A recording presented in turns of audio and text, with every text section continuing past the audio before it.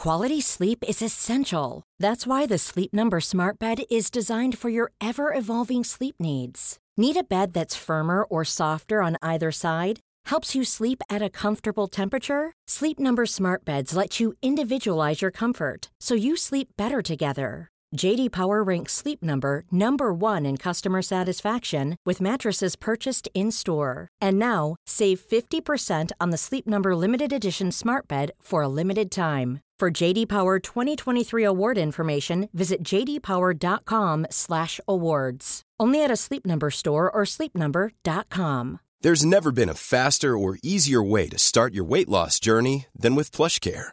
PlushCare accepts most insurance plans and gives you online access to board-certified physicians who can prescribe FDA-approved weight loss medications like Wegovy and Zepbound for those who qualify. Take charge of your health and speak with a board-certified physician about a weight loss plan that's right for you. Get started today at plushcare.com/weight-loss. That's plushcare.com/weight-loss. plushcare.com/weight-loss. Hey, I need you to pay close attention to this message. It is not an ad.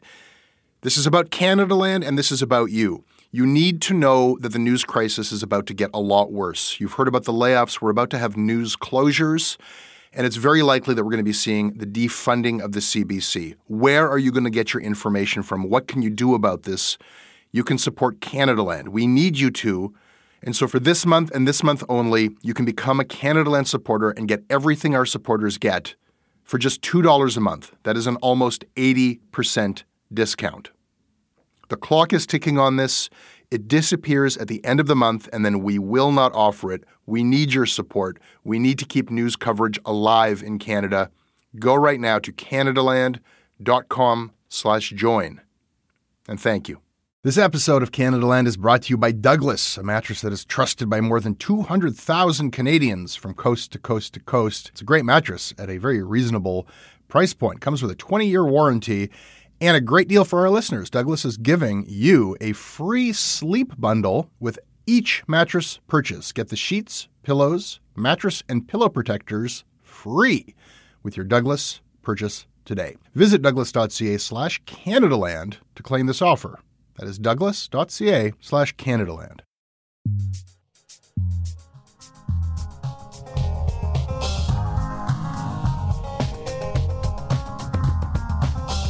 Fatima Sayed. Hello. Hello. Welcome back. Thank you. Thank you for having me back. Investigative reporter at the National Observer. We are going to talk today about our creepy habit of constantly publishing dating pics of a serial killer. And we are going to talk about the super secret, semi-secret meeting of Canada's subsidy-hungry news bosses. I was there, and I will tell you about everything that I'm allowed to tell you. Again, all fun topics, all the time. Glad to be chatting about them with you.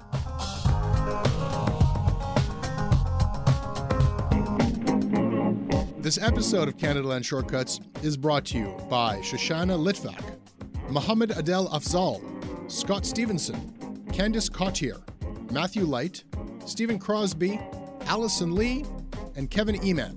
My name is Kevin Eman, and I'm a service designer living in Victoria, British Columbia. I support Canadaland because it offers the kind of incisive media criticism, commentary, and political coverage I believe we require in a healthy democracy. I'm consistently impressed by the intelligence and diversity of the hosts, plus your brand of snark really aligns with my own. And Fatima, as I mentioned, this episode is brought to you by FreshBooks. Yes, it is.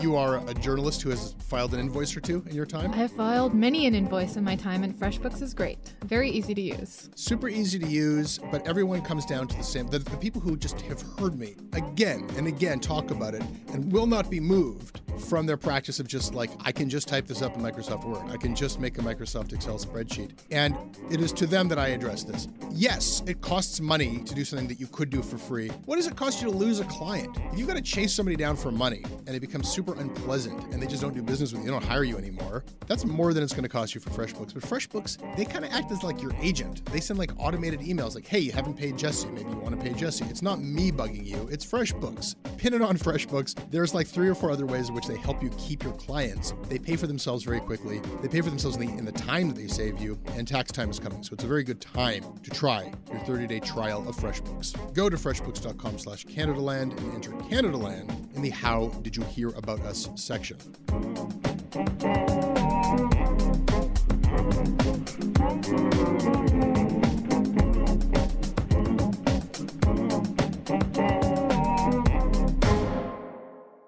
Okay, let's talk about Bruce McArthur. Okay, let's do it. So with some relief, I read that he had pled guilty, though I feel like we might learn less about the investigation and why it took the cops so damn long to take people seriously than if it had gone to trial. But of course, the effect of the trial on all of the families, I guess this is a mercy. This is a good thing. Yeah, I had mixed feelings about this. As a reporter who was covering it from day one, it was sort of vindication on one hand where, okay, it's done, it's over, we can put it to bed, we can try and, get over a year of reporting that has been very intense and very emotionally taxing and just one shocking revelation after another. But on the other hand, it's, is the case in any crime story, you still have questions and you still want answers.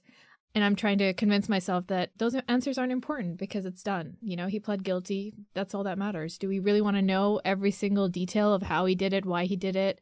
Yes. I mean, we do. We are fascinated with these killers. We are I say this I'm not defending it. I just watched the Ted Bundy tapes. I haven't seen them yet. I'm deliberately avoiding them, but I get it. I get the appeal of, understanding the psyche of an evil person who does crazy things. I feel like that's almost like this high-minded bullshit that we tell ourselves, I'm a scholar delving into the psyche. It's prurient, it's dirty, it's gross. I'm as much a sucker for it as everybody else, but it's got me thinking, this Bruce McArthur thing has me thinking about just how fascinated we are with these people because, okay, the Ted Bundy tapes was we have tapes where he was talking about what he did and I'm going to learn something. You don't learn it. He's not that interesting. It's just a person, there's people who have no empathy at all around us. I guess it's just kind of rare, thankfully, that people who combine that with violent inclinations and sexual gratification from killing people, all the confluence of things that result in a serial killer are rare. So I guess that makes them kind of freakishly interesting. But I spent 4 episodes with this Ted Bundy asshole. I didn't learn anything. He's not that interesting, So now we're having this conversation again about Bruce McArthur and a lot of the coverage. Should we be putting his photograph on the articles or the victims? And I think a lot of well-minded people are saying, the victims. This is a story about the victims. Let's not glorify this guy. This is their story. And I'm like, that's a nice sentiment, but it's not their story. I wouldn't want that to be my story. I went looking for sex on the internet and just my luck, I ended up, getting killed by a serial killer. I don't want that to be my story. I mean, we don't know how it happened, but I think for me, and I'm wired weirdly, so this might just be me, I really don't care about Bruce McArthur. Yeah. I only care about the depths of pain and tragedy he has created in these 9 lives and their families that we still don't fully understand. Yesterday, Bruce McArthur was trending on Twitter, and at the same time, #RememberJan29th was trending. And there was just this weird mixture of tweets on my feed where you had people saying the names of the victims of the Quebec mosque shooting and then the names of the Bruce McArthur victims. But what was trending was just Bruce McArthur. That was the top trend. And it felt very odd to me that we care so much about the man. Whereas I've had conversations with these families that are going to stay with me forever. And yeah. I want that to be the focus. And I know that in 20 years' time, we're going to have a best-selling book on Bruce McArthur. We're going to have a Netflix TV show. We're going to have documentaries. He's going to be played by, I can't think of an actor, but think of a white bearded actor who, or someone who could put on a beard who looks like Bruce McArthur. Yeah, they can come up with a beard. Christian Bale? I don't know. Yeah, I think you're probably right. That sucks. It does. That sucks. I will say Canada is actually pretty good with this stuff where we don't turn our serial Rob killers. Ford has a movie, and I'm not comparing it. Paul, I'm just Paul saying. Bernardo has and Carla Homolka. I think they made something. I think it's partly because we don't allow cameras into the court. It's a double-edged thing, right? A journalist should want a camera in the courtroom. The courts are supposed to be public. The fact that we don't allow that has prevented true crime from being the same entertainment complex that it is in the States, which is good, but it also means the public is not as engaged in the legal process, which is bad. but we have not glorified. I don't know. I mean, I definitely think that turning serial killers into, putting the camera on them constantly creates more serial killers. I think that's probably true. So it's good that we don't do that. But, look, I'm really struggling with a lot of this stuff. Like, your reporting, I think, was wonderful in, like, there are human beings here. Let's find out about these people, these victims. Let's learn about them and their lives. And let's learn something beyond just our sick fascination with this Bruce McArthur character. I get that. I think that's a worthy thing to do. I also feel like if you went on the street of Toronto and asked, like, have you heard of Bruce McArthur? Yes. And then name any one of the victims, the answer would be no. And they probably couldn't pronounce them either. Yeah, except for Andrew Kinsman. And I'm guilty as charged over here. Like, I'll have to refer to my notes here. If we're like, we'll do the respectable journalist thing and go through the thing is that those people's lives and their stories exist independent of the fact that they were victims of a serial killer, and I don't know. I kind of struggle with, like, because they were victimized, let's learn, like, I'm sure that each of them would want their story to be a different story, Yeah, I think I agree. No one wants to die that way. No family member wants their relative to die that way. But I think that by focusing on the criminal, we often tend to make the victim a footnote in the criminal story. And I think that if this case has taught me anything personally, it's that it's the victims who are the story, and it's the victims' families who are the story. Like, we're just think about this, okay? We're talking about 9 families scattered around the world who didn't even know. Mm-hmm. Like, some of them thought that they might still be alive, that their sons and their brothers might still be alive somewhere in Canada where they could not reach them. They were precarious, they were vulnerable, they were low-income workers, and no one knew what happened to them. And we didn't care until a criminal killed them. First of all, that's a problem with our justice system and our policing system. We need to be having this conversation, which we've stopped, and we need to be having it more. Like, how do our police services handle missing persons? Is there a bias? How do we fix that bias?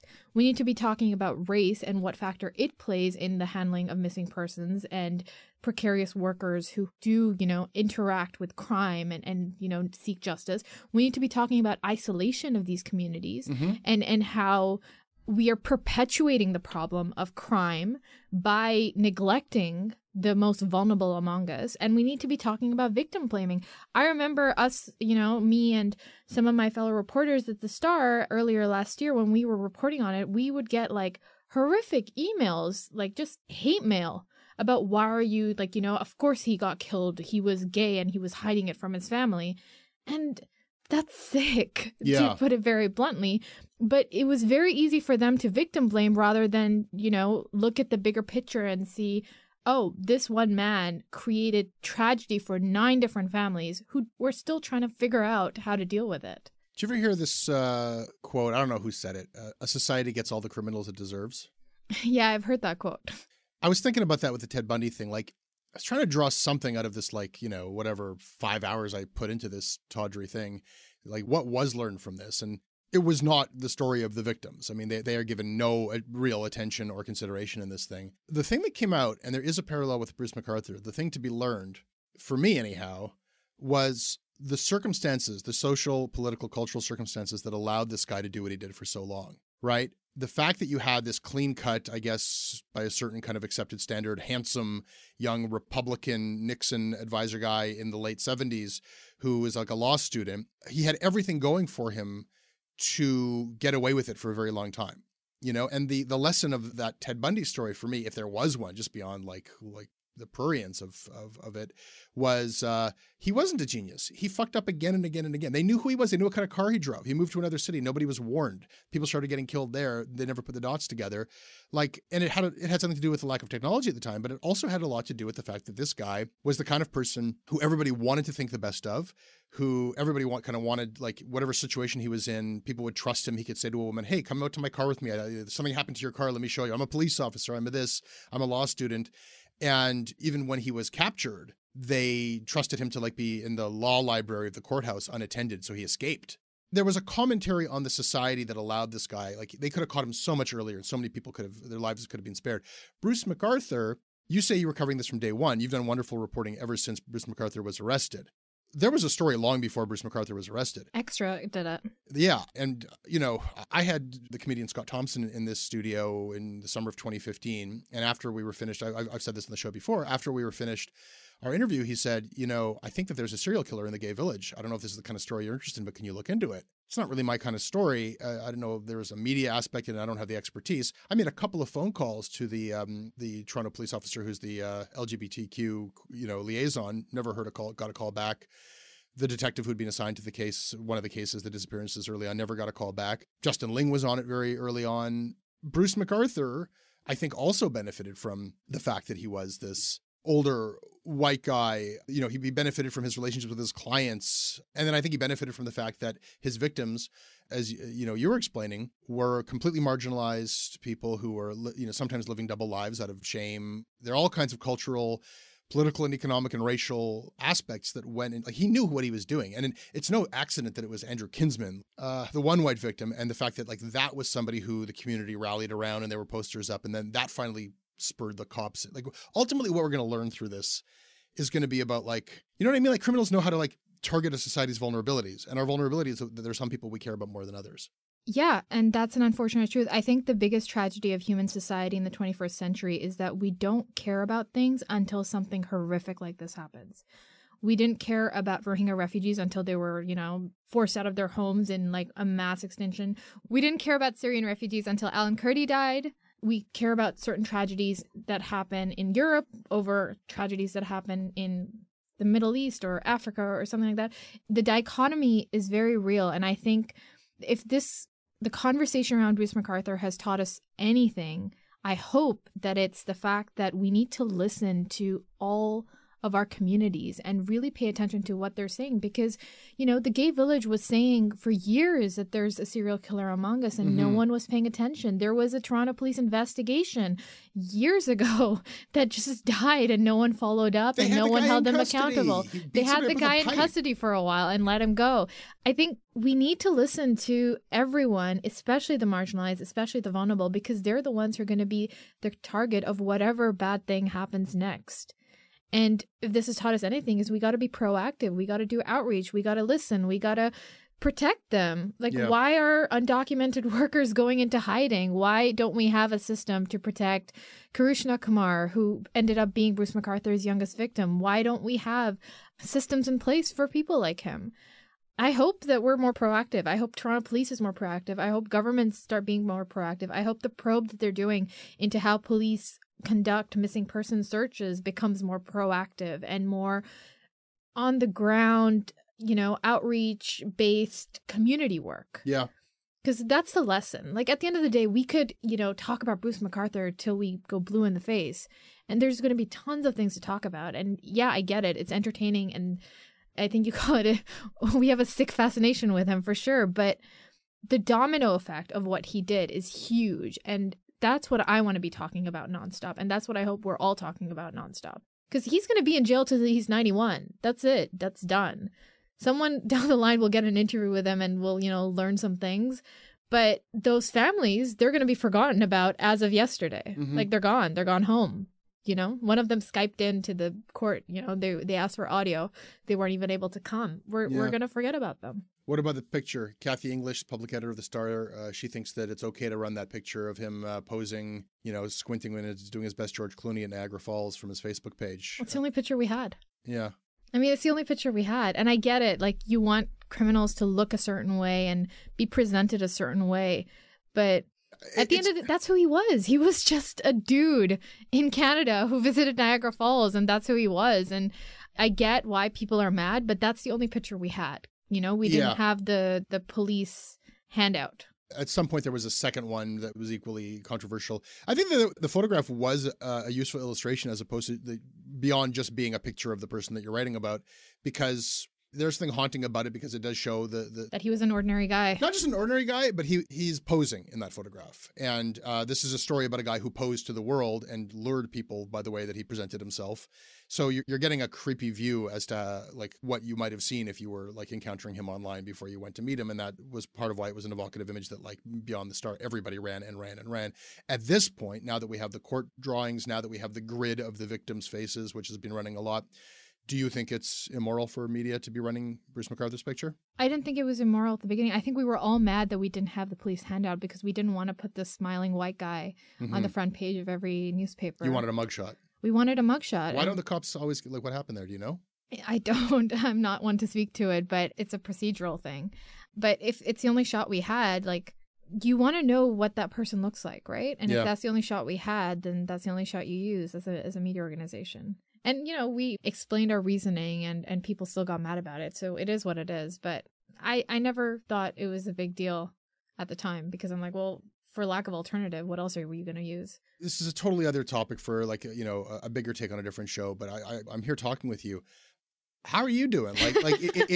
I've, you know, spent a lot of time covering pretty depressing and dark subject matter myself, and it has a way of seeping into your consciousness and, you know, your personal, your private life. Like, you know, it's not anything that you're obliged to discuss with me, but I think that, like, we actually happen to be talking. God, I hate that we've actually accepted this, that Bell gets to name the day of the year that we talk about mental health. Fuck them. Anyhow, it's Bell Mental Health Day. It's Let's Talk Day. I don't know. We should do a whole show on journalism and mental health, but I'm just kind of curious, somebody who covered MacArthur and his victims. I think it's been hard, and I think yesterday was especially hard because of the confluence of, you know, the 2-year anniversary of the Quebec mosque shooting, and I'm Muslim, and, you know, that had a profound effect on me. And then, you know, the guilty plea from Bruce MacArthur. It was a confluence of emotions, and I had to take a breather in that day just to, you know, calm myself down. But yeah, it does take a toll on you. There are things that are going to stay with you for a long time. And I had that because I interviewed some of their family members, and those conversations are going to stay with me. And if I ever saw them again, like, I would probably have a breakdown, a little bit, emotional breakdown on the inside. But yeah, definitely. I think it's been a hard year. 2018 was a hard year for Toronto crime, led in part and largely by the Bruce MacArthur case. And I think I hope a lot of journalists get a vacation after this guilty plea before they start covering more Bruce MacArthur things, because I'm sure there's more down the line. This episode is sponsored by BetterHelp. It's amazing the things that we tell ourselves to talk ourselves out of getting help. Anybody who's actually gotten help knows that the process of getting things off your chest, of taking your stressors, your problems, and just, like, not letting them be bottled up, working through just conveying them to somebody, half of the battle is just doing that. You unburden yourself. And you know what? If you have a real mental health professional, no, they don't have magic bullets or magic words that make it all go away. But often they can help you see things a little bit differently and guide you to strategies or tools or to a new perspective that actually does help. As the largest online therapy provider in the world, BetterHelp can provide access to mental health professionals with a wide variety of expertise in mental health. Because you listen to this podcast, you get 10% off of your first month at betterhelp.com/Canadaland. That's betterhelp.com/Canadaland. This episode is brought to you by Douglas, a mattress trusted by more than 200,000 Canadians from coast to coast to coast. Trust is important. There are a lot of mattress lies out there, a lot of mattress liars. And I didn't intend the pun, but it occurred to me that there is one as I was saying those words. Listen, I am not lying to you. I have experienced the Douglas mattress. It is an exceptional mattress at a surprisingly affordable price point. It is a mattress that sleeps cool, doesn't have that weird thing in the summer where the mattress gets like an oven. It's a very good product. It's delivered to your house in a box. You don't have to go to a big mattress store. It is a medium firm mattress, which is what Canadians prefer, and it comes with a 365-night trial and a 20-year warranty. What more can I tell you? Douglas is giving our listeners a free sleep bundle with each mattress purchase. Get the sheets, pillows, mattress, and pillow protectors free with your Douglas purchase today. Visit douglas.ca/Canadaland to claim this offer. Fatima, we may not agree on one of the greatest satirists of English literature, but certainly we can agree that some stories have not been noted duly and need to be duly noted. I agree. Have you something? I do. So yesterday was a big day for the news cycle. We talked about Bruce MacArthur. I mentioned the Quebec shooting anniversary. Something that got lost in it is that Montreal's Tio Taxi, which is a competitor with Uber, or it was an Uber competitor, ended. Like, their operations ended. So Tio Taxi sought to take on Uber in Montreal with a fleet of electric vehicles. Mm-hmm. It was very innovative. It halted its operations yesterday and laid off all of its drivers. We're talking 400 drivers. It was launched in 2015 in an attempt to modernize the taxi industry and improve mobility in Montreal, and also improve the environment at the same time. Now, here's the cool thing about TO Taxis, or was the cool thing about TO Taxis. Their drivers were salaried. They were unionized. According to their website, they were also entitled to paid leave and annual vacations. Uber's drivers are none of these things. We may be finding out why that business didn't work out. All the electric cars in their fleet were owned by the company. They were set to provide cost savings of up to 15% and prevent 5,000 tons of greenhouse gases going into our atmosphere. The drivers earned $15 an hour, which was $4.25 more than Quebec's minimum wage. They worked 8-hour shifts, received benefits, and had a pension plan, and were eligible for compensation in case of injury. It was a cool business idea. They might have done it not so well, and it unfortunately did not survive. And this poorly executed, really great business idea, I fear, might embolden climate skeptics to start arguing that, oh, look, an electric car innovative idea didn't work, so we don't need electric cars. And in an age where electric cars are dying, or based on what the Doug Ford government is doing anyway, where they're removing electric car charging stations and they're removing incentives for electric cars, although that we're still waiting to find details of that. I think TO Taxi was a great idea. It would have been cool if they stuck around, and we should be talking about them more, and we should be learning more about them. So Google it, learn more about TO Taxis, and that's my duly noted. It could have been the electric car aspect. Probably not. It probably was treating the employees fairly part that didn't work out in the marketplace. It might have been both, yeah. Could have been. Yeah. Duly noted. May I note something duly for you? Please do. It's a tweet by Andrew Scheer that got a bunch of attention. It's actually, no, it's not a tweet from Andrew Scheer. It's a fucking shitpost on Meta Canada, the super disgusting little extreme right corner of Reddit, where some idiot decided that they were really offended by the fact that if you Google Canadian soldier, a picture of Omar Khadr pops up amongst the Canadian soldiers. Andrew Scheer, within a matter of hours, decided, my guess is just that, like, it has been decided amongst the Conservative Party of Canada, like, every time we say Omar Khadr, we win. You know, under any circumstances to get people angry about Omar Khadr, do so. So he picked up this meme from Meta Canada. Like, that's where he's getting his stuff now, and spread it out. Jerry Butts, Justin Trudeau's chief advisor, corrects Scheer incorrectly and says, hey, Andrew Scheer, don't you know, something to the effect of, your Google search results are not my Google search results. I am not getting a picture of Omar Khadr on this list of soldiers. And I then picked it up and said, do I have this straight? Is this what happened here? Did Scheer pick up this Reddit thing and then not realize that this was actually tailored to his search habits? And in fact, I did not have it right. The Google guru of search himself stepped down from the cloud and said, no, this was our error. His picture should not have been there, and we have removed it. And what can we learn from this? I think everybody looks like a bit of a putz, myself included, because I do think that I stand by my assertion that this was an idiotic meme, but the idiocy was not Scheer not knowing how Google worked. It was Gerald Butts who didn't know how Google worked, and to some extent, I didn't know how Google worked. I think the problem here is that Andrew Scheer was getting really mad at a robot. Like, Google is like this isn't some hallowed hall of the greatest Canadian soldiers of all time, Order of Canada or Medal of Valor. Like, it's just a fucking search engine searching for the terms Canadian and soldier. And then, like, you know, you're most likely, if you're searching for those words, here's what other people have been looking for. And then Omar Khadr popped up because he was a child soldier and he was Canadian. So his name and face got on that list. So Andrew Scheer's like really mad at a robot. Like, how dare, like, you know who else's face was on that list of Canadian soldiers, Fatima? Who else? Russell Williams, the serial killer. Because when people Google Canadian soldier, often that's who they're looking for. So nobody was mad that Russell Williams is in this hallowed hall of Canadian soldiers. So we're all a bunch of idiots. The bottom line here, I think, though, is that Andrew Scheer is really like just digging for rage bait in the ugliest of places. And that is a story from Twitter that I wish to duly note. Duly noted. And might I add that I think the real tragedy is that there was no retraction. Do you realize that we live in an age where people can just say anything on Twitter, and these days we're not seeing them retract or apologize for their tweets? Whether it's, you know, Jason Kenney saying that a church is going to face a $50,000 bill because of the carbon tax, which was completely false. Yeah. Or it's Andrew Scheer sharing a weird Google meme about Omar Khadr, and none of them sort of apologize or retract that information and say that, sorry, that was false.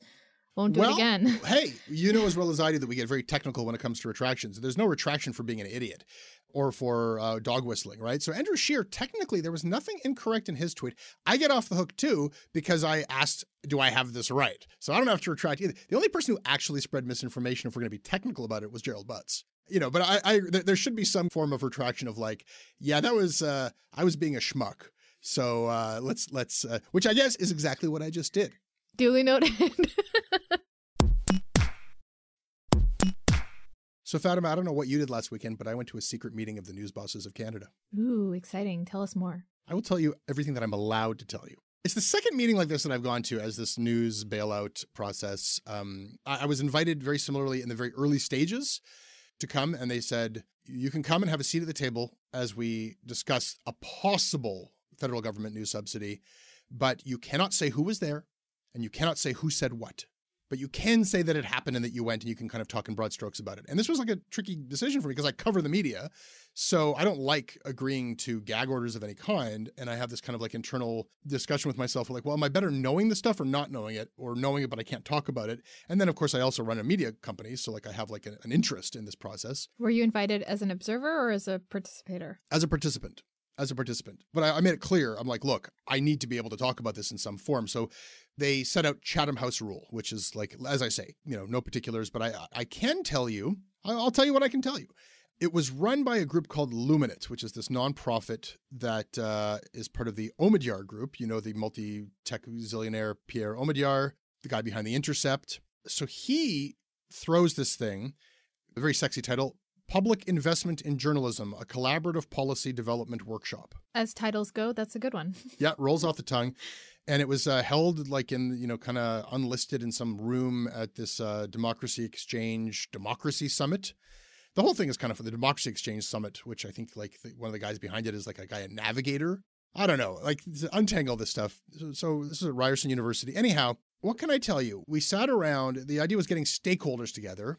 And I can't tell you who was there, but I can tell you that, like, if you think about who are stakeholders in a media bailout, the unions, the media organizations themselves, government's a stakeholder, whoever organizationally you might think of as a stakeholder was represented, I guess with one exception, the public. There was nobody there representing the public. But I was not there to be a pain in the ass, necessarily, because the conceit of this thing was like, look, the debate is over of whether or not we should have a news subsidy.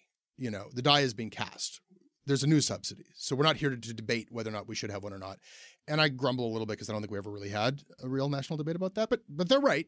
It's a done deal. It's happening, So the conceit of this thing was we're going to get together and accept that it's coming and put the stakeholders in a room to figure out the best application of this money. What's the best way to spend it?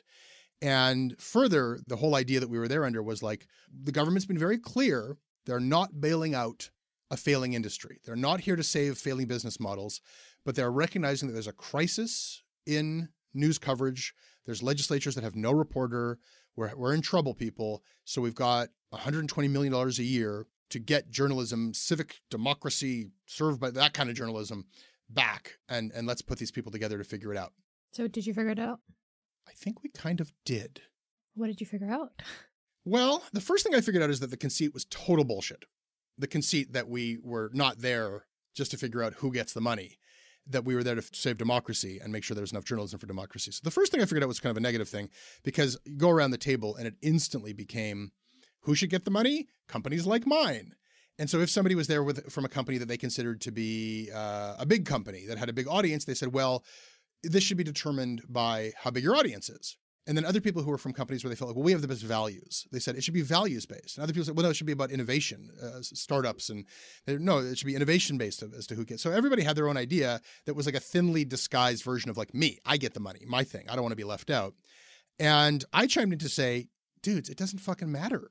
Like, however you define what a journalist is, which, by the way, like academics can't figure out. Like, it's a fascinating question, but not one the government's going to figure. Whatever, you could define it by how well stuff is verified or what kind of journalism or whether you're innovative, but all roads lead to Rome. And by Rome, I mean Paul Godfrey. Like it's all going to go. If you define it as for innovation only, then tomorrow Postmedia will open up Postmedia Innovation Labs. If you define it by covering the legislature, well, who hires the most legislative reporters? This is all like the biggest thing here is that if you don't want it to be a newspaper bailout, then don't make it a newspaper bailout and cap the total amount of money that any organization can get low. Cap it at like $500,000, which is nowhere near enough money to save any newspaper, but would mean the world to, if you look at like, the Sprawl in Alberta or like Cook doing Indigenous news out east, or if you look at what you guys are doing, the Vancouver Observer / National Observer, that would be a lot of money for an organization like that. So if you're trying to stimulate true local journalism, put a cap on it was my input. But that's not what I learned. You asked me, did we solve it? And?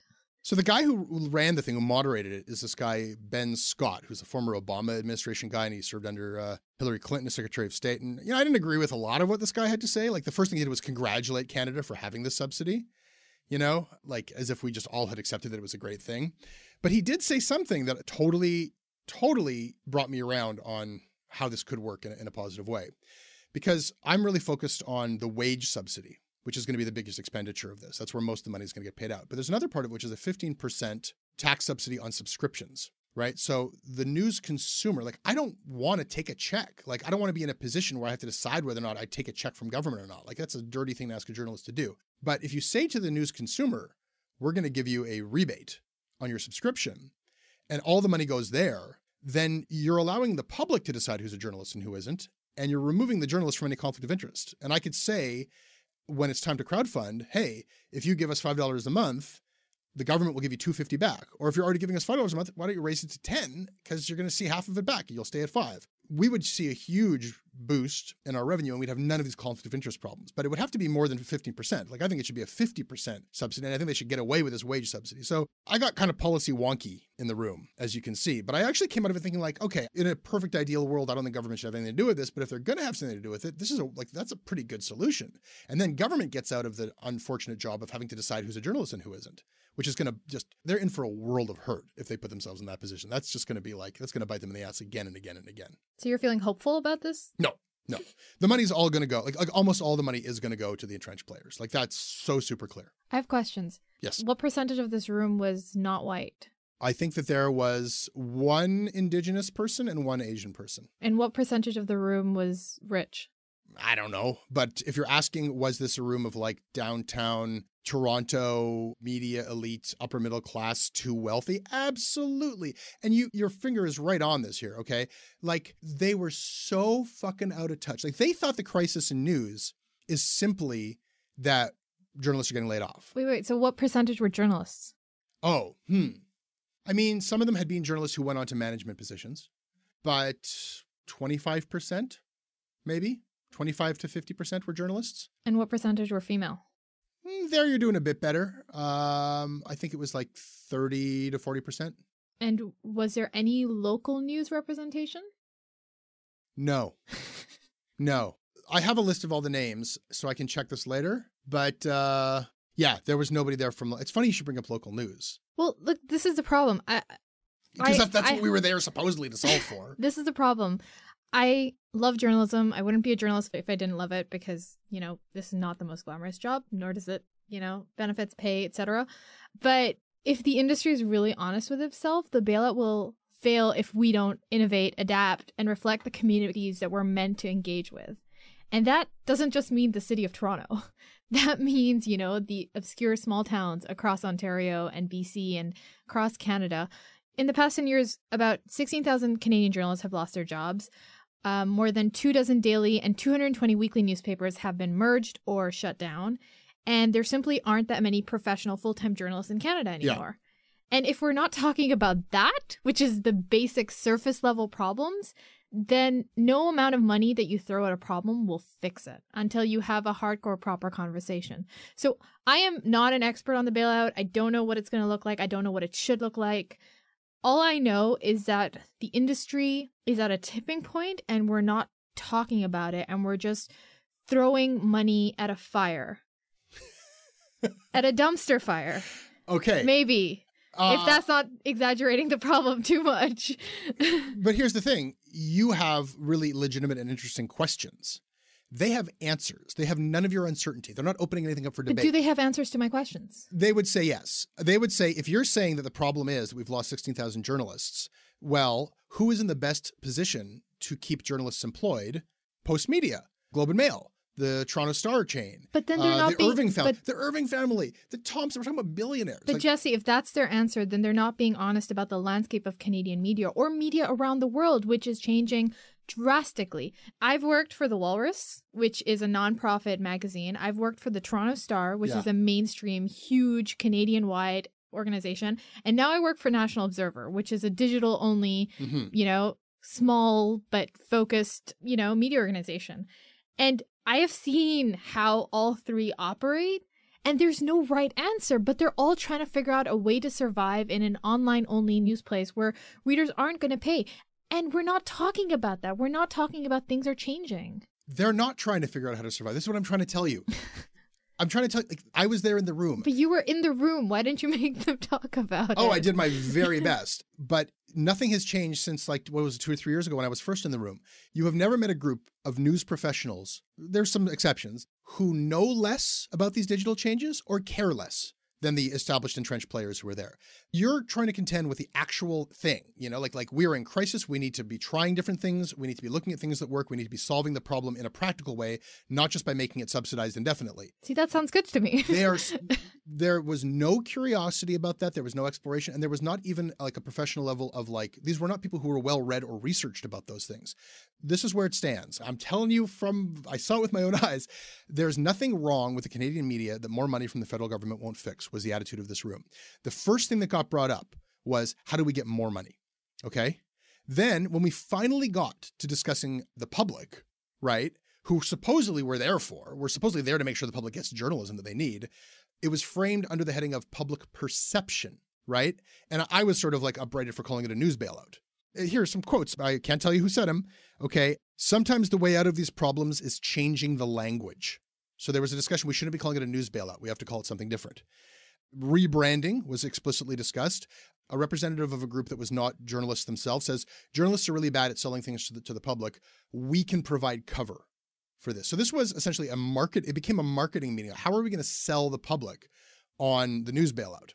Okay. There was no discussion as is this viable in the long term? How can we keep this going? And to your point about these communities and these local journalists, if we actually were talking about what actually might be working, there is a model. We're in this moment now where BuzzFeed just had all these layoffs and Vox and Vice is and who knows what's going on there. So what were once the great hopes, which were really just speculative bubbles, those are getting popped. And so now it's nothing works. But there is actually something that is working. And that thread that went around the whole economy of newspapers over the last 100 years that went viral, it points to this. Tiny little local news operations are working.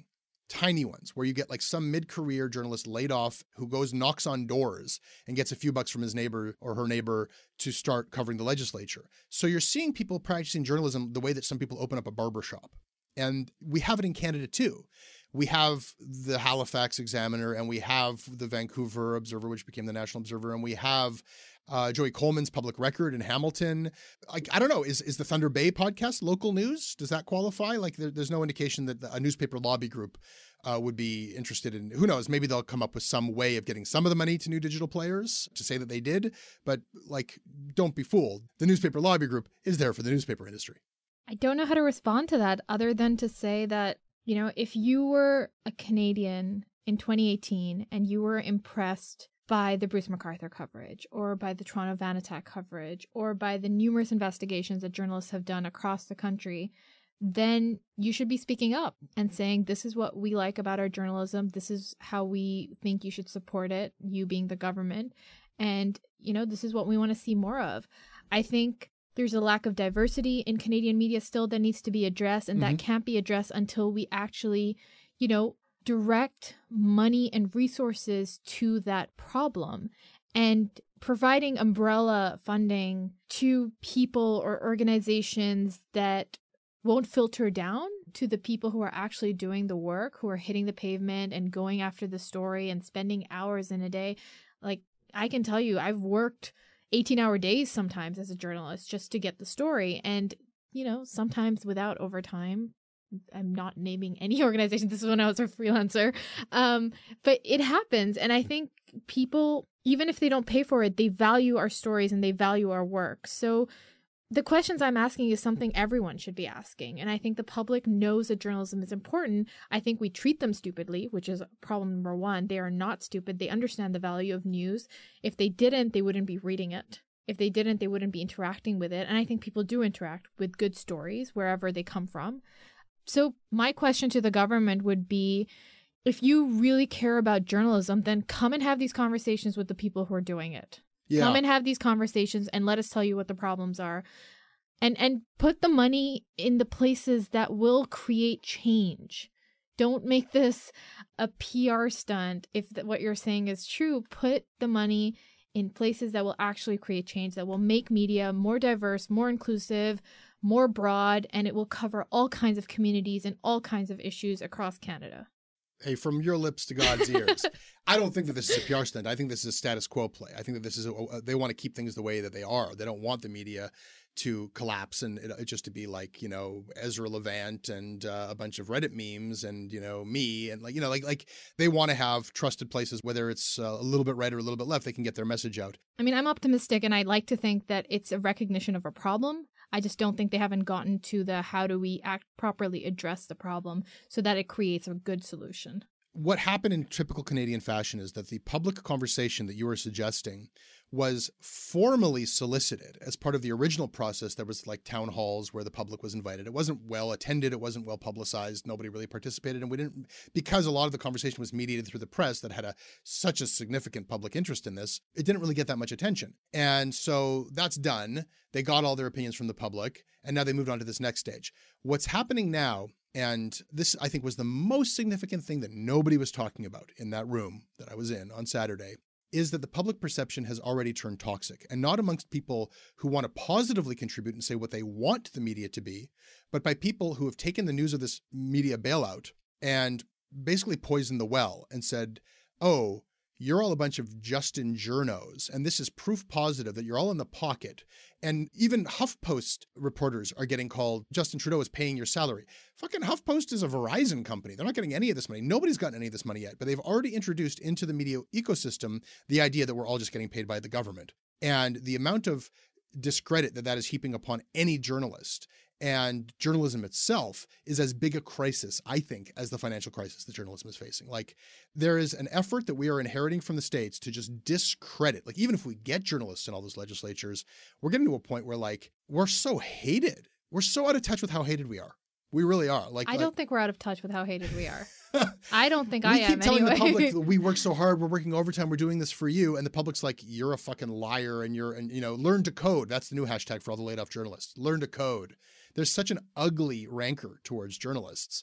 And yes, we can just dismiss that. We can recognize that it exists here and dismiss it. So then let's spend the money on media literacy. Let's spend the money fixing that. I mean, but again, this is a vicious cycle that we can keep talking on and on about, because when you have, the top leaders of the world calling legitimate investigative reporters fake news, there's no battling that, because that leader comes with his own base supporters and followers and, hardcore believers. So we need more media literacy. Maybe that's where the money should be going, or part of the money should be going to educate the public. Like, I know, I'm a Pakistani girl. There are not a lot of us in the journalism industry. And I've sat down with aunties and uncles and they ask me, what is it? What is it that you do? Mm-hmm. And I've sat down with them and had these conversations, and then they get it. And then they'll go to National Observer and they'll read my stuff. So why can't we be doing that? Your aunties and uncles, they can be educated. Okay. You know what? The next time I get an invite to a secret meeting, if you're not invited as well, I'm coming. I'm giving you my ticket. I'm crashing it. I promise.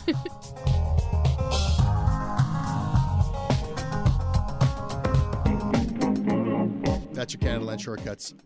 Thank you, Fatima. I can be reached at jesse@canadalandshow.com. I read everything you send me. We're on Twitter at Canadaland. Where can people find you? I'm on Twitter at Fatima B. Syed, SYED, and people can email me too at fatima@nationalobserver.com. We have a website. It's CanadaLandShow.com. There you can read a report by the producer of this episode, David Crosby, on Yellow Vest Canada, a group of people who fucking hate journalists, if you want to know more about that. You can also listen to a wonderful episode of Oppo this week, which is all about China, and I learned things I did not know. Check that out. Like I said, this episode is produced by David Crosby. Our managing editor is Kevin Sexton. Syndication by CFU CFUV 101.9 FM in Victoria. Visit them online at cfuv.ca. If you like what we do and you want to get podcasts from us that have no ads on them at all, you can achieve both of those goals by supporting us at patreon.com/CanadaLand. Please do.